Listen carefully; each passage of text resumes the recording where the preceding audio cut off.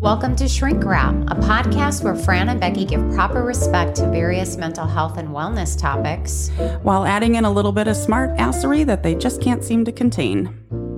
This podcast cannot and does not constitute therapy advice. However, we do hope that you find the information we share with you helpful and entertaining.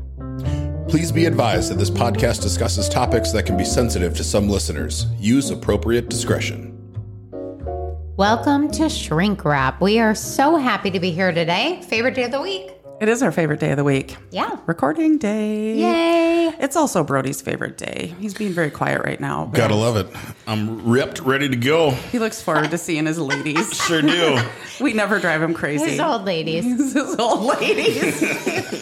He always has a walker on standby just in case. Oh my God. So we're going to talk about, should we say what we're going to talk about, or do you want to do your fabulous factoid? No, you got to tell them. Okay, I got to tell them. We're going to talk about, we really threw this title around a lot, and we settled on Stinkin' Thinkin'. Right? No more. No more. Hell no. No. Okay, so here is the factoid about this. According to Psychology Today, and by the way, Brody, you gave me so much shit about my pathetic source last time. It isn't stopstinkin'thinkingacademy.saltandpepper.org. I'm just saying, college students everywhere look up to you. So if you're using bad sources, then it's just going to rub off on the younger generation. They're going to try and submit a paper, and they'll be like, I don't know, Fran Sybil. She talked about this source on her podcast. Oh my God, no, Dr. Fran. Dr. Fran said this is a good source. Oh my God. All right, can I give my factoid or no? Please. Okay, guys, please settle down. The floor's yours, queen. Okay, thank you. It's my queen. Thank you. Okay. So in psychology, negative bias means that we tend to remember, learn from, and pay attention to negative information more readily than positive. And we tend to have a stronger reaction behaviorally and biochemically to negative interactions than we do positive interactions, which makes sense. I mean, when you think back like on your childhood and stuff, right? If your parents said positive things, you know, you hear them, they say one negative thing, right? And you never forget it, right? You really so don't. wait, I got to give you an example of this. Okay, you guys. How can you? Your mom is Sunshine Sandra. Okay, Sunshine Sandra. And listeners, if you ever teach my mom how to get on a podcast, I am done with you're canceled. That's it. She's going to find you. Forget about it. I will drag you down. I will find your relatives. Boots, I tell you. Oh my God. Okay. So I don't like attention, right? We know that. So my mom decides, I'm going to put you in a beauty contest. I'm 14. Shut the front door. I'm not kidding you. She put me in one and didn't ask my permission. Oh, jeez. Okay. So I go to the beauty contest, Miss United Teenager. Okay. And not kidding you guys. I didn't give one shit about it, but I did kind of have fun and I made friends.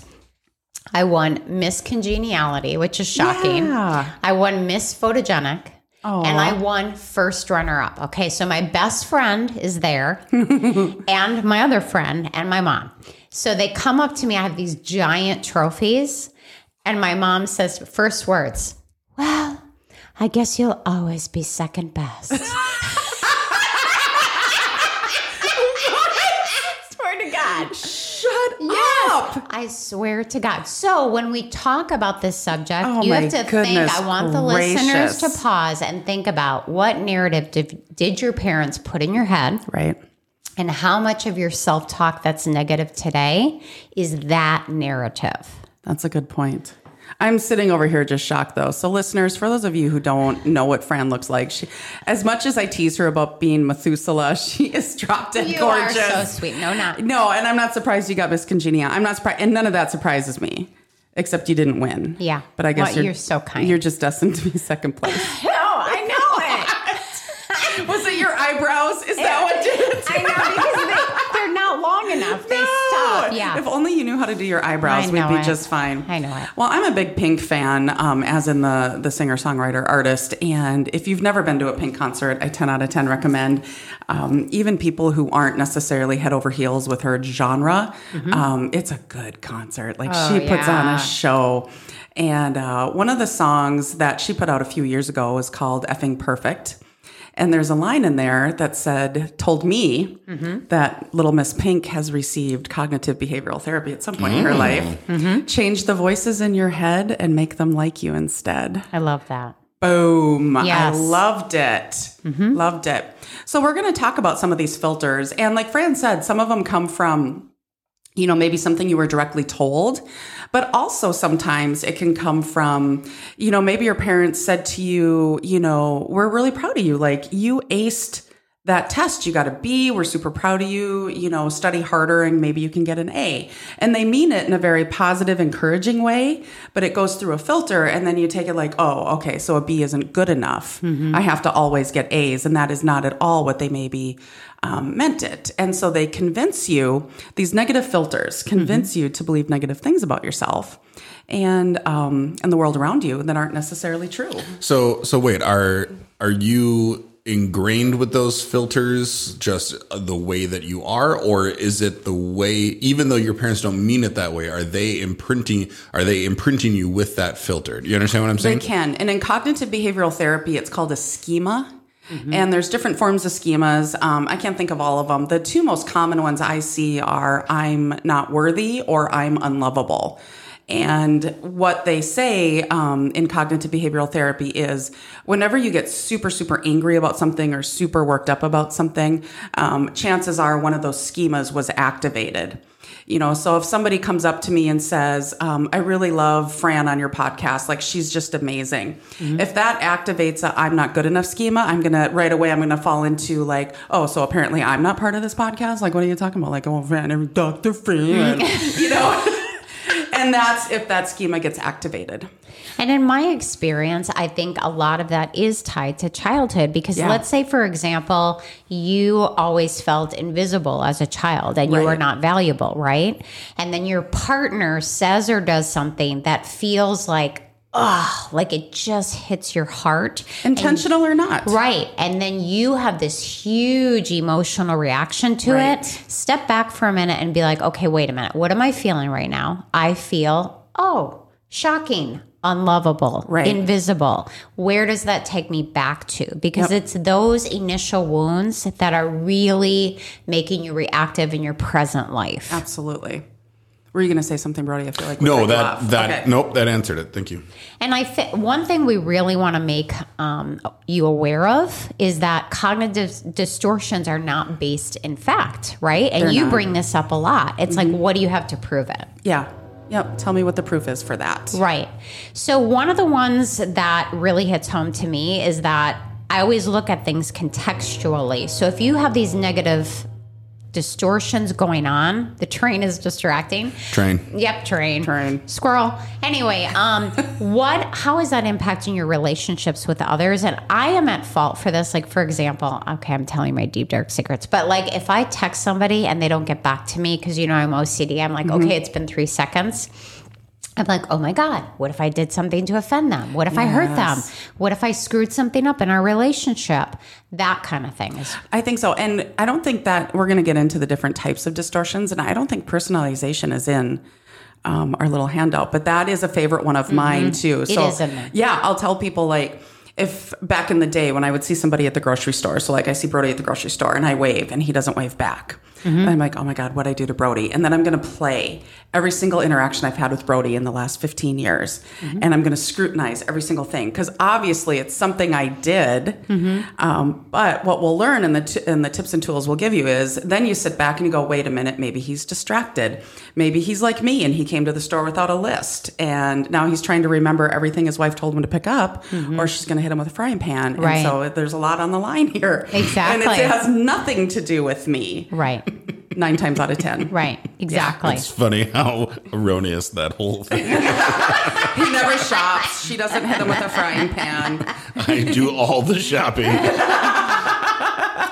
And, I like to always bring into perspective the mind-body connection, because I think that when you are not taking care of your body and you're exhausted or you're sick, right, you're more prone to making these distortions. Absolutely. PMS week is a good time. If you're a female, that can happen to you. And I'm not just making fun of it. I'm being totally serious. That during that week, we can get highly irrational, and there's reasons for it. Oh, my God. I don't miss that week. Oh, no. I know. Once I went through menopause, and I didn't go through that. Thank you, God. Yeah. I remember looking back and saying, I was psychotic. Like, what the hell? I remember saying things, and my daughter, who's 35 at birth, would be sitting back reading her Encyclopedia Britannica, and she'd be like, was that really necessary? My reaction, and I'd be like, oh, it's really not. You know what that reminds me of? It reminds me of Nora going, Dad, could you be a little quiet? That hurt my ears. Previous episode, tune in, people. But the thing is, if you entertain those thoughts too much, then you get Mark Manson, who wrote The Subtle Art of Not Giving a Fuck, which is one of my favorite books. She said fuck. I did. And it's the F word's in that book a lot, but it is one of, in my opinion, one of the best self-help books that's been written in probably the last 20 years. I agree. And he talks about you enter into that negative thought spiral from hell. And so if you entertain these thoughts, the next thing you know, they're just repeat, and everything takes a hit. Mental health, physical health, anxiety, depression, you name it. What you pay attention to grows. It does. So if you're focusing on negative thoughts and you're thinking about them more and allowing them to grow, that's your world. Yep. And if you treat them as facts, and there is another form that we'll talk about in a minute called making feelings facts. And so, you know what, I feel like today's going to suck. And if you start off your day with, I just feel like, it's gloomy, so today's just going to be a horrible, gloomy, awful day. Chances are it's going to be a horrible, gloomy, awful day just because you've set yourself up for that. Your belief becomes your reality. Is this like so corny deep. quote day? That was so deep. Sorry, you guys, I need a minute. I wish we had a gong or something. Oh, a cowbell. In South Dakota, we use cowbell. We need more cowbell. Everybody needs more cowbell. But reversing these, we can do it. And a lot of therapists you will find do utilize cognitive behavioral therapy. It's empirically based. We know it works. And it directly goes and helps you, what's the word I'm looking for? Challenge those automatic thoughts, automatic negative ants, as they call them in some of the schools. Automatic negative thoughts. I love our school counselors. That's cool. Yeah. That's cool. So our job here is, our goal anyways, to help you identify what are the cognitive distortions so that the minute you recognize them, you can be like, oh, that's my brain playing tricks on me. And now I can put in to practice reframing, redirecting, and then change my outlook and my perspective. Absolutely. One of my I have to go to a PMS story. So one of my favorite PMS stories, and I'm glad I did the Ute Scoot Boogie a couple of years ago. It's gone. Totally vacated the building. I don't miss it. I have never heard that before.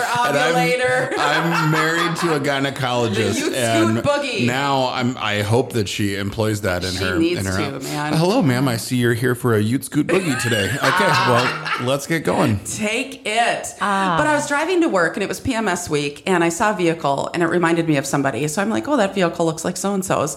And then I was like, oh, but remember then so-and-so? And remember what they did? And remember, oh, yeah, they just... And then I did this whole... I was so pissed off in like a nanosecond. Wow. And then I started laughing because I was like, why? I just barely left my garage. Why am I... Oh, it's PMS week. Yeah, okay, that's crazy. And so just that ability to recognize it and then go, oh, okay, that's what's going on. And then I just wasn't mad. Whereas before I knew to recognize this, I might have spent an entire day, if not multiple days, angry over whatever slight I had conjured up in my head. Right.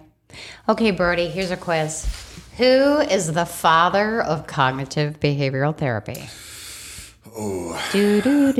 So, truth, I sat in one cognitive behavioral therapy class in grad school, and then they kind of explained what it was about, and they said, if this is not the class for you, then you can get up and leave. And I said, oh, well, bye now. I'm going to go find something more fun to do. And I think there's a Frisbee golf class and that they're offering. Majored in Dungeons and Dragons. I went and taught STDs to inner city youth. So Okay, let's be real. That's a little bit more fascinating. yeah, it was funny. I went into grad school thinking I would do counseling. And then by the time I got into what everything of social work is, I'm like, no, I'm doing community building. I just want to talk about STDs all day long. Yeah. It's fun. I have no idea. Okay. Is it Freud? No. So the last name is similar to my first name. Not Becky, but I don't know. This is painful. It is. Okay. I'm just making a fool of myself. Aaron, no, you're not. Aaron Beck. Like, how would you even know that? I wouldn't. yeah. Okay. That is such a nerd thing to know. We will definitely give him credit for this. He developed in 76. And so we're starting with cognitive distortion. Number one, filtering. And this is where you are focusing only on the negative stuff. So for example, let's say that you are an employee and your boss is giving you your annual review. And they say all great things about you. They're like, oh man, you work really hard and you show up on time and you are a team player and you're creative, blah, blah. And then they offer you one suggestion like, hey, one thing we'd really like you to maybe focus on more this year is if you could please blah. And then you leave that meeting and all you can think about is that one frickin' suggestion. That is negative filtering. If you could please not eat bean burritos right before the weekly staff meeting. Right before the podcast.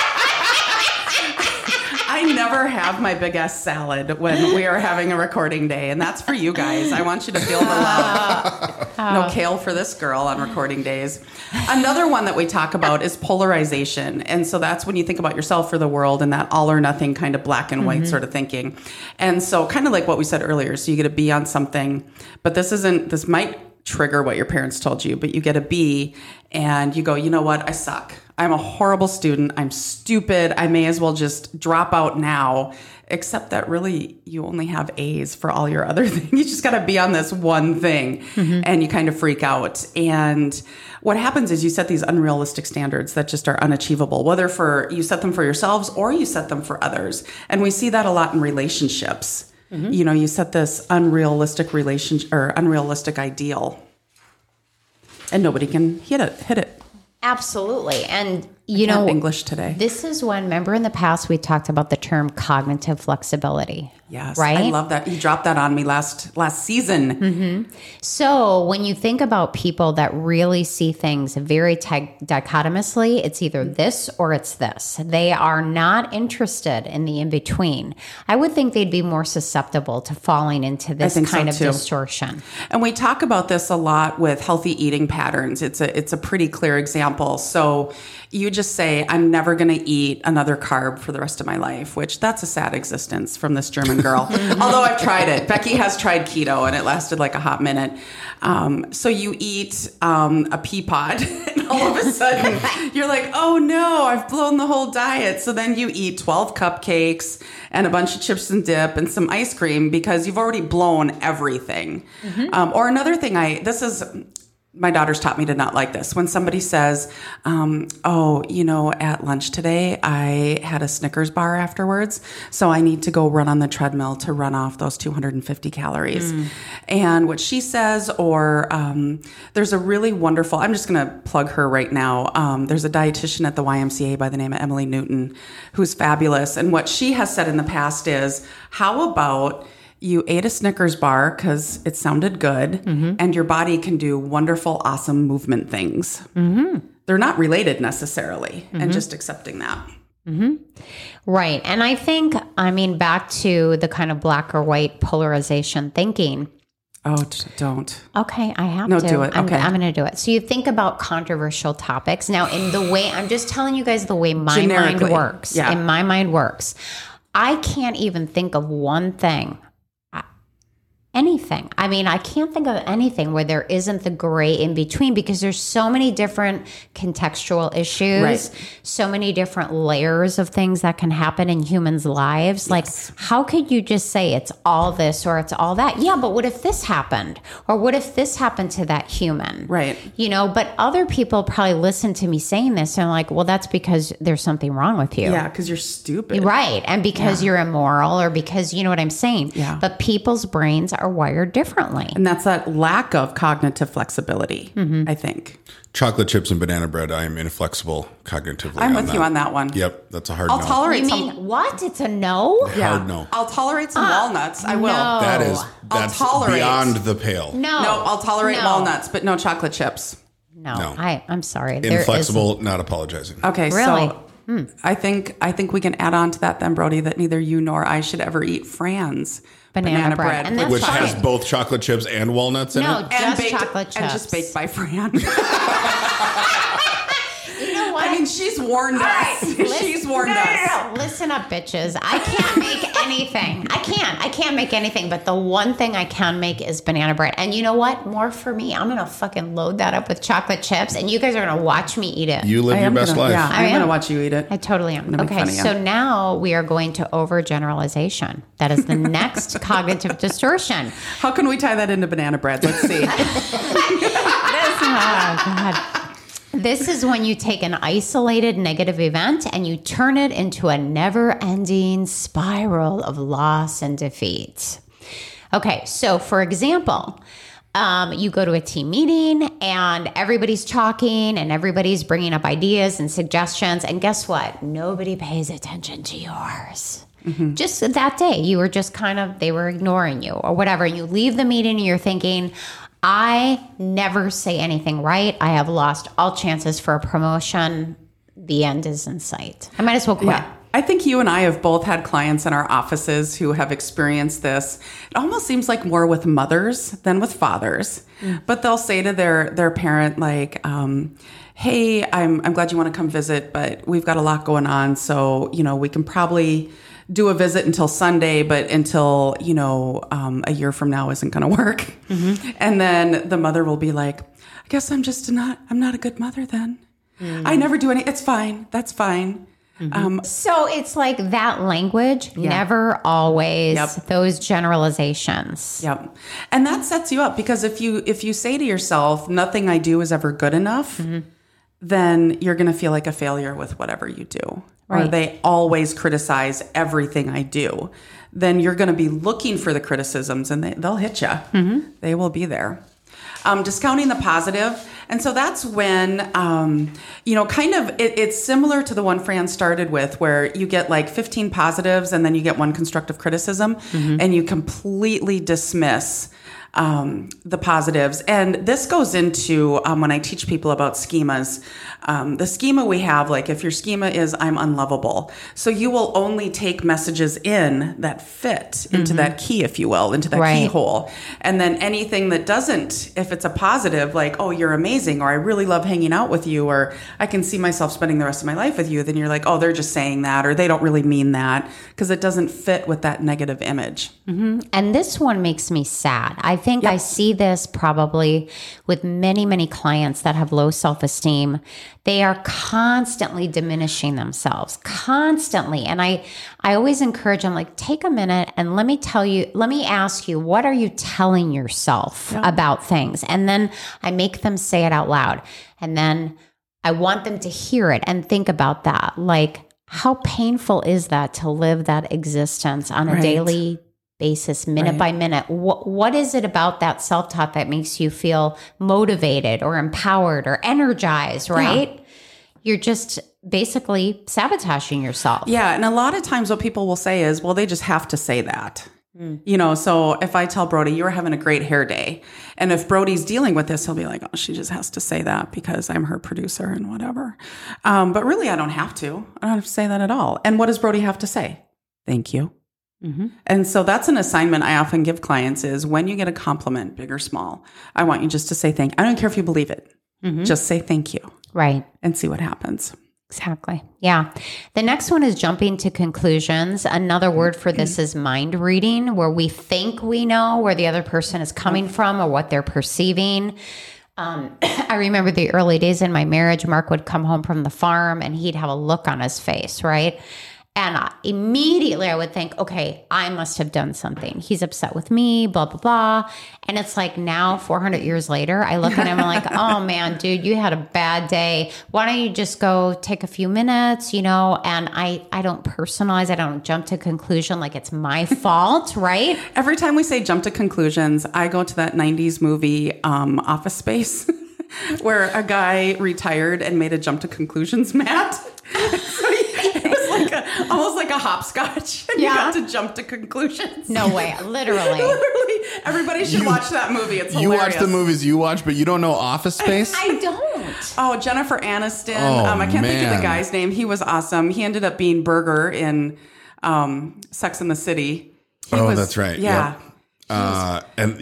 You've never seen it? If anybody has ever worked in a cubicle or worked for the Peter, man. what's happening? Yeah. We're going to need you to sort of go ahead and come in on Saturday, okay? You could get a cover sheet for that TPS. Okay, how many times have you guys watched this movie? So many times. Yes, I can't even tell you. Okay, I'll have Jennifer to watch Aniston works at like I can't think of what it's called, but it's like a TGI Fridays. Tchotchkes. Oh, yeah. Tchotchkes, yeah. And you have to have flair. One of my And all the baristas came in with pins on the other day. I'm like, oh, I like your flair. She, as a 20-year-old, had no idea what I was talking about. I love it. So when I hear jump to conclusions, I just see that Matt. I can't help it. I'm ridiculous. Another one is called catastrophizing. And so that's kind of like jumping to conclusions, but on really horrible, nasty black market steroids. So you don't just jump to a conclusion. You jump to the worst conclusion. Mm-hmm. And in anxiety, we're going to see this play out as the what if game. Mm-hmm. What if this happens? What if that happens? What if I texted Fran and she didn't text back because she got in a horrible car accident on the way home from Groton? Mm-hmm. And a lot of times these what ifs aren't, there's like 0.0057% factual basis, but really it's ridiculous. And what if you did die in a car accident? Like, am I going to worry about it and then it's going to make it magically undo? Right. Which I know sounds ice cold, but it's like the answer to any what if, in my opinion, is I will handle it. So what if Fran dies in a car accident? I'll handle it. It won't be pretty. You saw me crying at that one memorial we went to, and neither one of us had Kleenex. Yeah. How do two therapists go to memorial service without a pack of effing Kleenex between the two of them? And then I'm just going to say, so Fran's crying because it was a person we really cared about deeply. And she just has like those movie tears going down her cheeks. Ones, yeah. I'm crying. I finally dug out a mask, a disposable mask from the bottom of my purse to wipe my nose because I had snot bubbles. My lips were swollen, makeup's all over. Fran, because she is a kind and caring friend, I hope she's a better therapist, looks at me and she goes, "Are you going to fucking be all right?" Get it together. You're embarrassing me at this funeral. Because I can't even talk. And then she had a seizure. And then I did. It was, yep. And what did Fran do? Again, looked at me and said, "Are you going to be all right?" "You're embarrassing me, Becky." Call the fucking ambulance. Oh my God. Okay, personalization. You did touch on this earlier, but one of my most favorite books is The 4 Agreements. And one of the 4 agreements states, take nothing personally. And that one, that's a hard one. That's a hard one, but that really resonated with me because in a way, it's being narcissistic to think that, oh, it's about me and it's about me. 99% of stuff that goes on really is nothing to do with you at all, right? Yeah. So if someone says something or does something or doesn't do something, that's about them. That's their personal journey. Yeah. Their personal life. And I'm going to give an explicit language warning right now because one of the things they talk about in The Subtle Art of Not Giving a Fuck is he talks about the lady that's in line at the grocery store and she wants to use her coupon and her coupon's expired. And so the cashier is like, "I'm sorry, we can't accept this." And then she just loses it. And he's like, most of us are going to look at that and go, why does she care so much about a coupon that's expired? But he said, really, that's, depending on what her life looks like, that might be the only place she has to give fucks. Right. And so all of her fucks go to that coupon. Right. And so it's not about the cashier. It's not even about the coupon. Right. It's just about where that person is today in her head. Right. So now we're going to talk about control fallacies. I love these because fallacy, and control. And it's the illusion of control. And I think when I think of anxiety, I think of the illusion of control. And we're usually trying to control the things we can't. And not addressing the things that we can.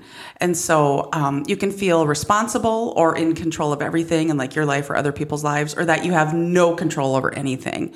So for example, you were supposed to get a report done and, your boss was looking for it and you immediately think, well, of course I couldn't complete it. My boss is overworking me and everyone was so loud. It's not my fault. Who can get anything done? Right.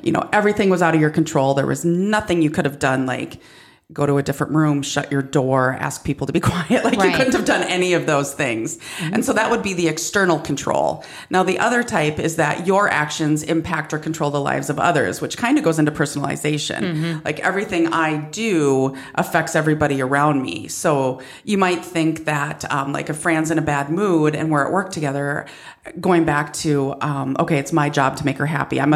She must be unhappy, probably because of something I did. So now I need to make her happy. Right. Like you have this illusion that you have the ability to make me happy or unhappy. Yeah. When ultimately it's my choice whether or not I'm going to be in that mood or not. And even if I do have the ability, is it my job to make you happy or unhappy? Again, that's up to you. Exactly. Yeah. The next one is the fallacy of fairness. And I think about, does anybody remember the Brady Bunch, or am I like 5 love million? The Brady Bunch. Okay, Marsha, right? We think about, yes, Jan in the middle, right? Oh, poor Jan. Jan got screwed. I so identified with Jan. Oh my God. She totally got screwed. It was like nothing was fair for Jan, nothing went her way. Nothing. So the fallacy of fairness is that, when things aren't fair according to your assessment of what's fair and what isn't, then you get really upset and you get angry and that kind of thing. And just recognizing, dude, life isn't fair. I mean, come on. Let's talk about fairness. Tell me about your siblings, Brody. How many siblings do you have? My wife struggles with fairness. I call her my Valkyrie. Like anybody crosses me and you're going to be buried up to your neck in the desert surrounded by scorpions. So this is funny. I have 4 siblings. And where do you fall in that order? I'm the top dog, baby. Oh, You're you the are. oldest. Oh, yeah. Wow. Well, that's not fair because you were the experiment. Right? You're the guinea pig. Let's talk about who gets all the spoiled treatment in any family. Oh, for sure. It's the baby. Yeah, the baby always. Yeah. Sorry, John Henry. That was you. Sorry, Grace. It's you. And we all know it. We all know it's Grace. Yeah. Yeah. I just think that the youngest, and okay, tell me what you think about this. Okay. I'm really curious. Yeah.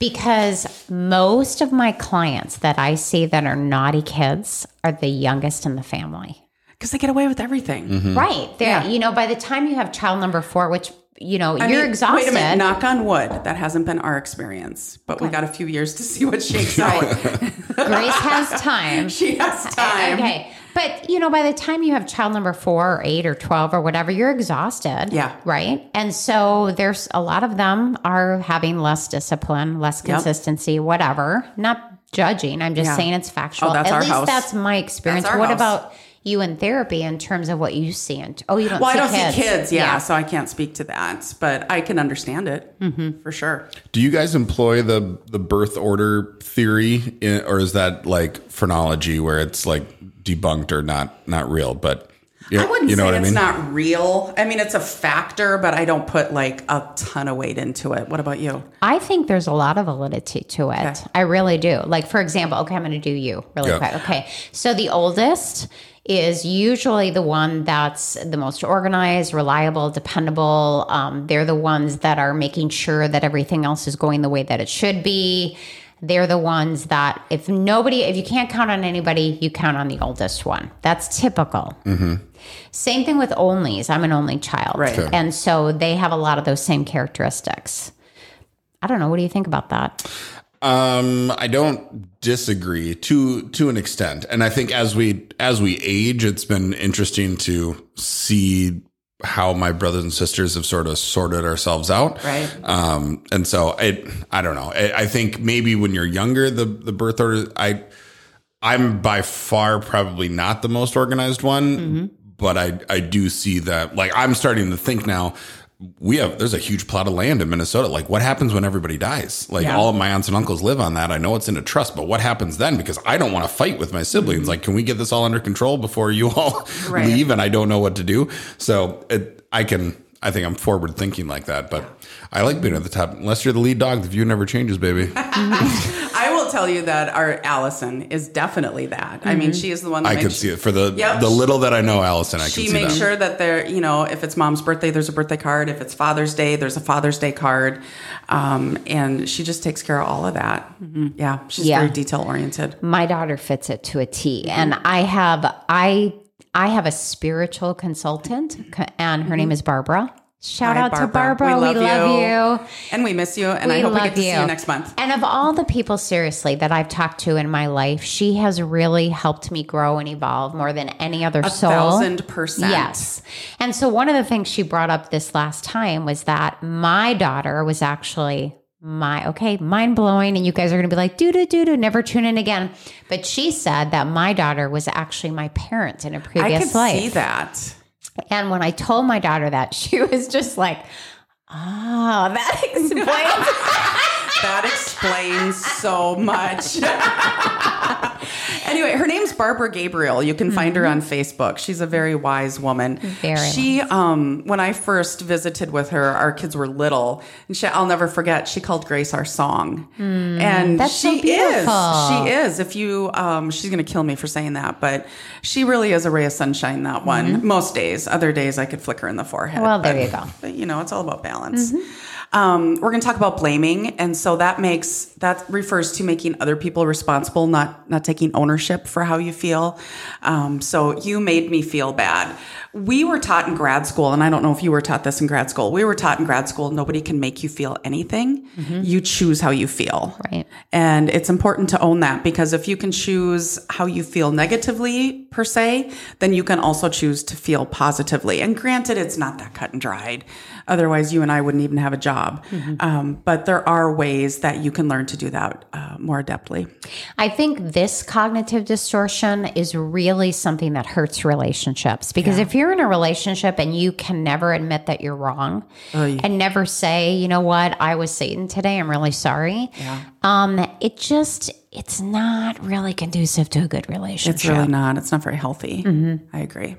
The next one is shoulds, and Becky has brought up in the past the old-fashioned saying, are you shoulding all over yourself? And just having these like unrealistic expectations for yourself and for other people. Right. Like, my husband should always be home with me. He should never want to be with his buddies. He should want to be, I don't know, washing dishes with me or something. I don't know, whatever. Gross. But these types of cognitive distortions need to be looked at, because they tie into what are your expectations and are they even realistic? Yep.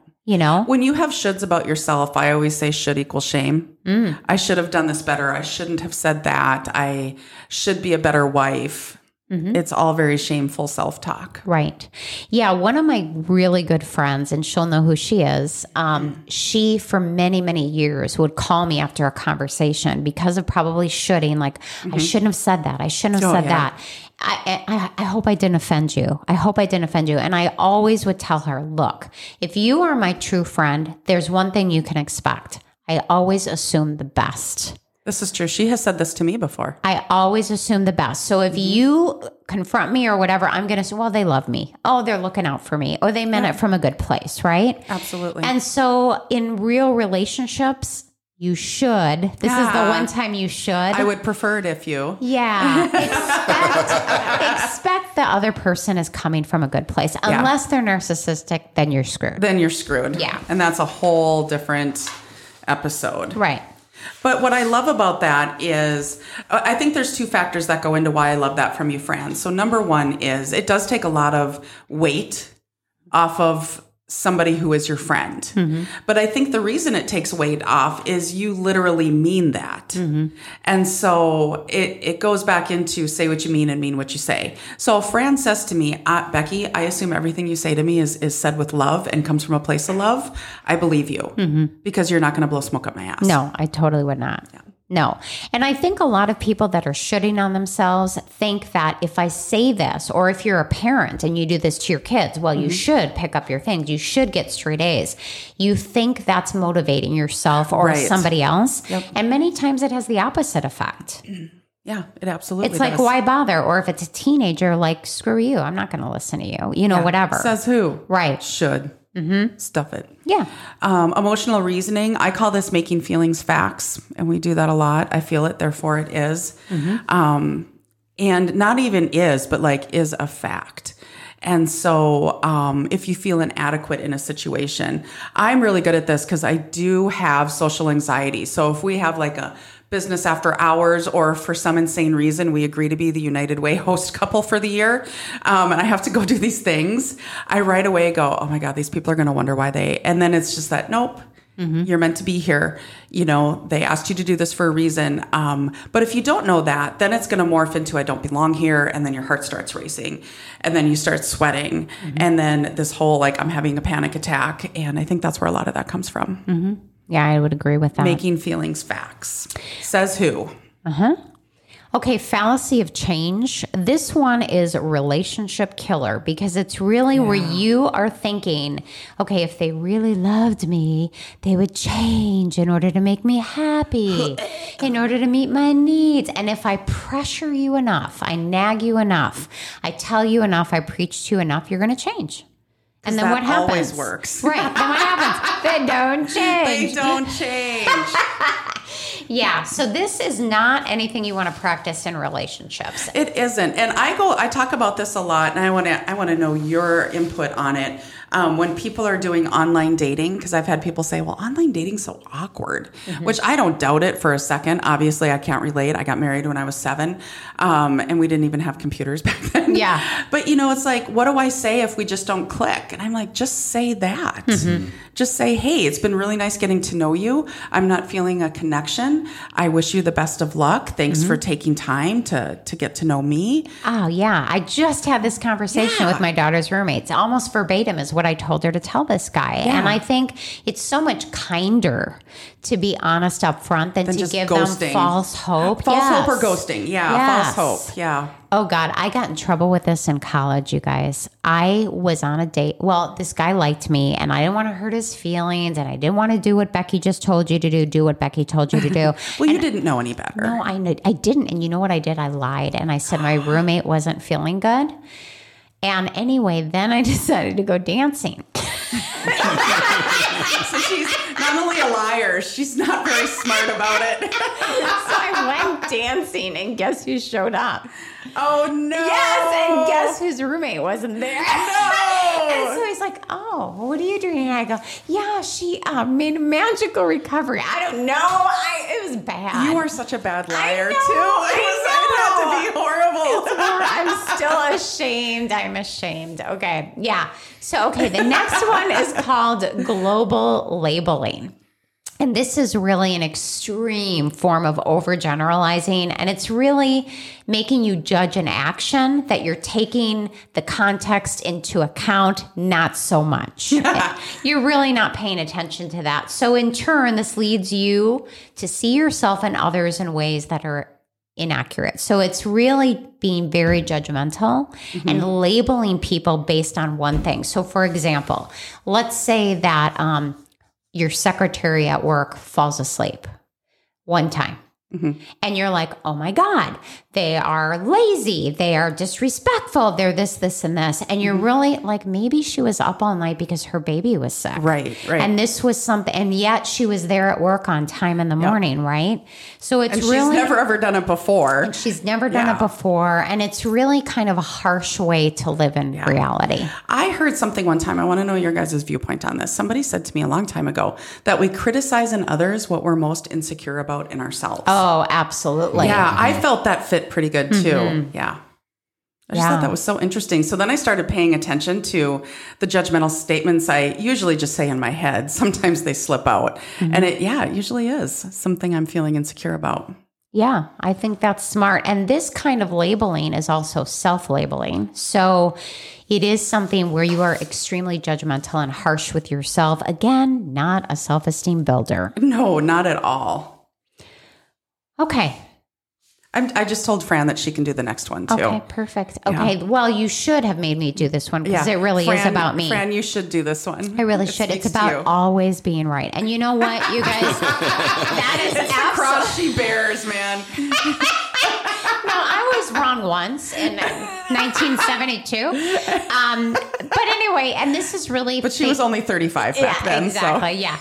This is when you see your own opinions as facts of life. And so you are going to do whatever it takes to prove in an argument I'm right and you're wrong. And it may make you feel good. Like I always say in couples therapy, right? Is it really worth being right? And then you're sleeping in separate bedrooms. Is that the hill you want to die on? Right. Yeah. Yeah. Anytime you're going to try and assert that I'm 100% right in a relationship, you're not really putting the relationship first. You're putting your ego first. And we've all done it. Don't get me wrong. I've done it. I don't doubt the two of you have done it. It's just not healthy. And honestly, you guys, how attractive is it? Like, I'm going to lay on the sword and I'm going to prove you're wrong. It's obnoxious. Right. It is so obnoxious. I told you. Yes. Yeah. Or it might even be like, 12 years down the road. You're like, see, I told you. Remember that 12 years ago? I told you I was right. And you're like, what? Yes. I always knew it. So Franny Banani, how are we going to stop these things? How are we going to stop cognitive distortions? So if you come see a therapist, and it's funny, just somebody today said to me, yeah, I recommended a friend go to therapy. And the friend was like, well, there's nothing wrong with me. Mm-hmm. Well, that's okay. You don't have to have something wrong with you. Every human has irrational patterns of thinking. We all do. Mm-hmm. And so what therapy can do is help you to recognize them. Step one, recognize these things that you tell yourself. And then step two, how do they influence your behaviors and how can you challenge them? How can you switch them around? You don't get rid of them. We will have irrational thinking forever, but it's how greatly and how frequently is it going to impact you? And I think the key to that is being able to step back and pay more attention to what am I thinking? Right. Like being more aware of, okay, I have this frown on my face. Why? Well, it must be tied to a thought I have in my head. Right. And why am I thinking that? And is it even justified? And I'm going to say this, and I say it a million times. Just because I think it doesn't mean I'm true. Doesn't mean it's true, because so much of what filters through our head is just baloney. It is. And going back to like my PMS thought, like I was like in the span of 7 seconds, super mad. Mm-hmm. And then to be able to sit back and go, okay, why am I mad? I've just barely left my house. Mm-hmm. And then to kind of backtrack through the chain of thoughts, as we say. Mm-hmm. Another thing you can do is replace absolutes. So look for the always, look for the nothings. And one of the things I like is, so I tell people I would prefer if you didn't say shoulds. Mm-hmm. And what do we replace it with? Prefer. You shouldn't say should. Mm-hmm. I would prefer if you didn't say should. Mm-hmm. So I should be a better mom. I would prefer if I did X, Y, and Z better. Always and nothing. You know what? Sometimes this is what happens. There have been times in the past when this is what's happened. I do have a tendency to react this way sometimes, taking that always or never out of it. Another thing to do to fight these distortions is quit defining yourself and others with labels. Just because you do one action, it doesn't have to define your whole character and who you are as a human. So really reeling in that judgment about others and yourself and the labeling. Labeling is so like cruel. Like when parents, some parents over the years, I hear this one a lot. You're so lazy to a kid. It's like, you tell a kid that enough, that is a self-fulfilling prophecy. Right. So I don't want to try that. I'm lazy. What do we tell parents to say instead? First of all, the kid is going to pay more attention to the negative than the positive. Right. So for every negative you give your kid, you're supposed to be giving 5 positives. Mm-hmm. But what I say is when you see the kid actually doing something, you really comment like, wow, you're really putting forth effort. You're working hard. I appreciate it when you are contributing. Yeah. Or I think too, like instead of saying you're being so naughty, you're acting naughty, and taking the behavior versus the person. Right. And then saying, I really appreciate it. Remember last Sunday when we were in church and you sat so quiet and you colored in your book? That was really, really nice. Mm-hmm. Focusing on that positive behavior. again, so with positives, search for positive aspects. And I really believe this, even though it's really hard at times, that any situation can have a positive. And I know people are going to be like, oh yeah, but what about this? I guess maybe there's a couple here and there, but for the most part, I think you can find 3 positives in just about any situation. And you might have to work, might have to work at it. Right. But I think it can be doable. Is there evidence? Ask yourself, what is the fact? Okay, so you come to this statement about yourself that's negative. Okay, wait a minute. Where is the actual proof that I'm stupid? Where is the proof that I'm invisible or unvaluable? Right. People don't like that when you challenge that, but I'll say not just proof to you, but proof like to me or a random Joe Blow off the street, or let's pretend you have to go into court before a judge and you have to convince the judge based on facts only that you're stupid. What do you have to give them, or what do you have to give her? Right. Yeah, because there's usually nothing. We're always going to say practice daily gratitude. I love gratitude so much. And I love it when it becomes reflexive. It's a really nice way to live. Fran and I are both really busy. Brody is insanely busy. And yet this is our favorite day of the week because we get to record. Absolutely. Yeah. A couple of books that I just want to mention before we're done. One of my favorite books, and I think it's like in its 5th or 6th edition, is the Thoughts and Feelings Handbook. And you can get this on Amazon. It is Matthew McKay, Martha Davis, and Patrick Fanning are the authors. It's phenomenal. Anxiety, depression, stress. There's just a whole bunch of different things, and you can kind of make your own treatment plan with that. It's cognitive behavioral based. It works fabulous. And then again, I just want to mention The Subtle Art of Not Giving a Fuck by Mark Manson. Is he related to Marilyn Manson? Or Charles Manson? I don't believe so. Okay, I was just checking. And that one, whoever he got to narrate the audio version is fabulous. He doesn't narrate it himself, but I really liked the reader. And if you listen to audiobooks ever, you will know that a narrator can make or break a book. Oh, if you can't stand the voice, Yes. you just want to stab yourself in the ear. But that one's really good. And the Thoughts and Feelings Handbook, you're going to have exercises to do. My recommendation would be get the book, find a therapist, and do the exercises with your therapist. And you're just going to get that much more out of it. Right. Yeah. So thank you for tuning in. We're the Shrinks. And that's a wrap.